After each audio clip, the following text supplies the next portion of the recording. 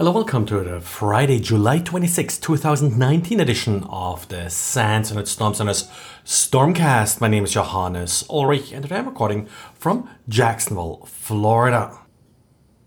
Well, we got sort of a nice theme going this weekend with our diaries at United Storm Center, and it's all about people and what could possibly go wrong with various user accounts. So today we have Rob talk about how to restrict access for, in particular, administrators and also limit administrator access to people that actually need it.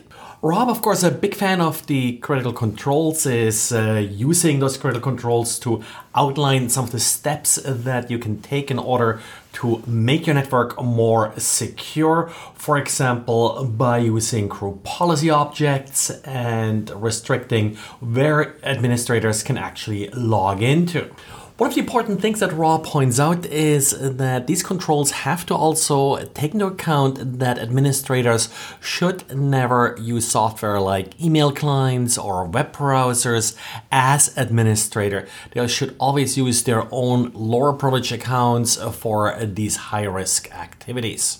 So some interesting ideas here from Rob, and certainly will make a great weekend read if you haven't read it yet. And yet more news about the Blue Keep vulnerability. That's the famous RDP vulnerability where everybody's sort of waiting for the big exploit to come out. Well, there is now an exploit available as part of Immunity's Canvas penetration testing tool. Now, Canvas is a pretty expensive commercial package. I think licenses run around sort of $30,000 a year, so nothing your average criminal would necessarily purchase.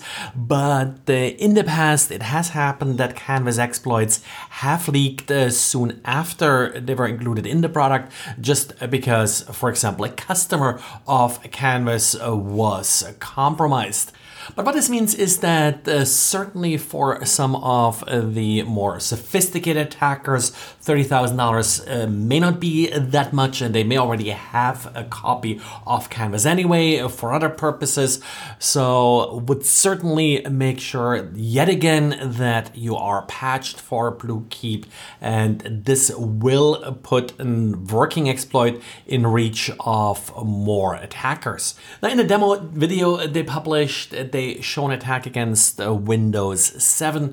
So that's the other kind of thing here. A lot of the proof of concept exploits and such that people have been talking about were against Windows XP. This one is apparently working against the 32-bit version of Windows 7.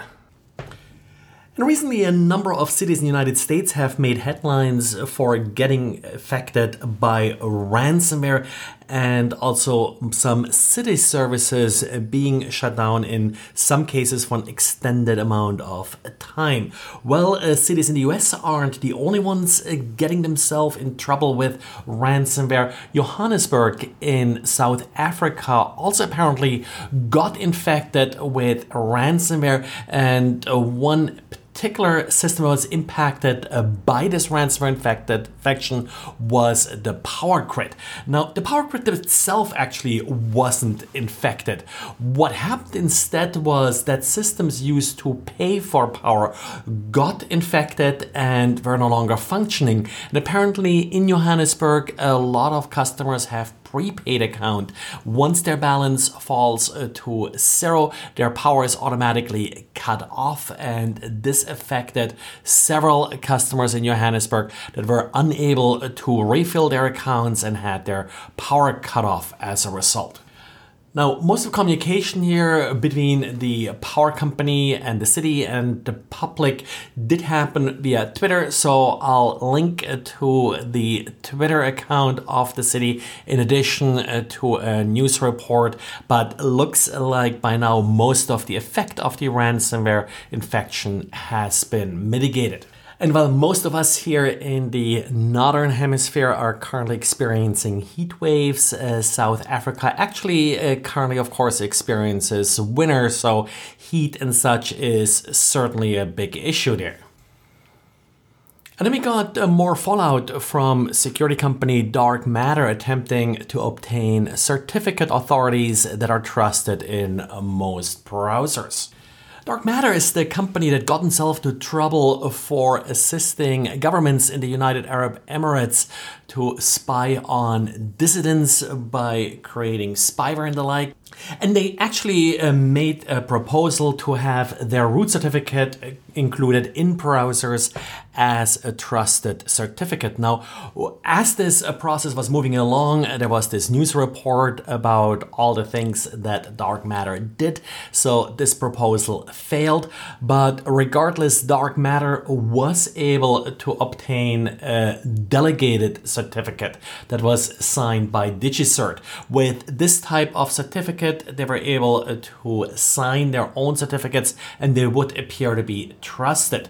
Well, Google Chrome now announced that they will list these certificates that Dark Matter obtained as explicitly untrusted, so these certificates should no longer work.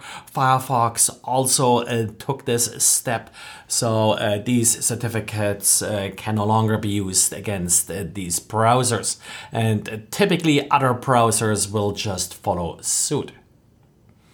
Well, and that's it for today. So thanks for listening and talk to you again on Monday. Bye.